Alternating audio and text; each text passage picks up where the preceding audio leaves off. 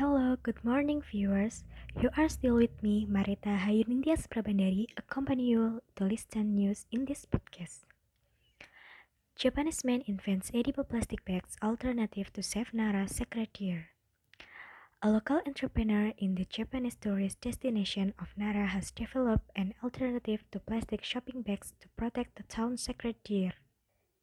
Hidetoshi Matsukawa, who works for Nara's Park, a souvenir wholesale agent, told CNN he heard last year that the deer, which roam the city's park, were dying after ingesting plastic bags. The bags are made from rice bran and milk cartons. The city is home to around 1,000 sacred deer, which are officially designated as a national natural treasure in Japan, and many tourists feed them treats. In July 2019, however, a local welfare group said 9 deer had been found dead with plastic bags in their stomach and called on visitors not to throw away plastic bags in the park.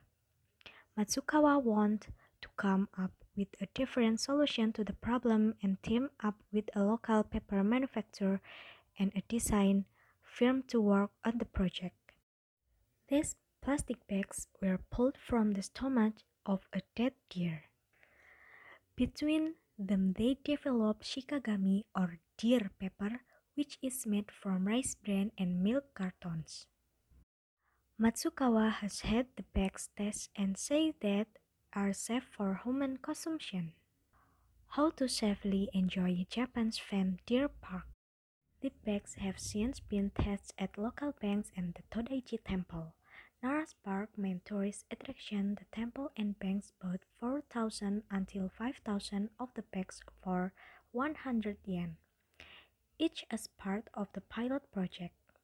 The price will fall if more business sign up to use the bags, said Matsukawa, who dreams of replacing plastic bags across the city to prevent more deer from dying after eating them.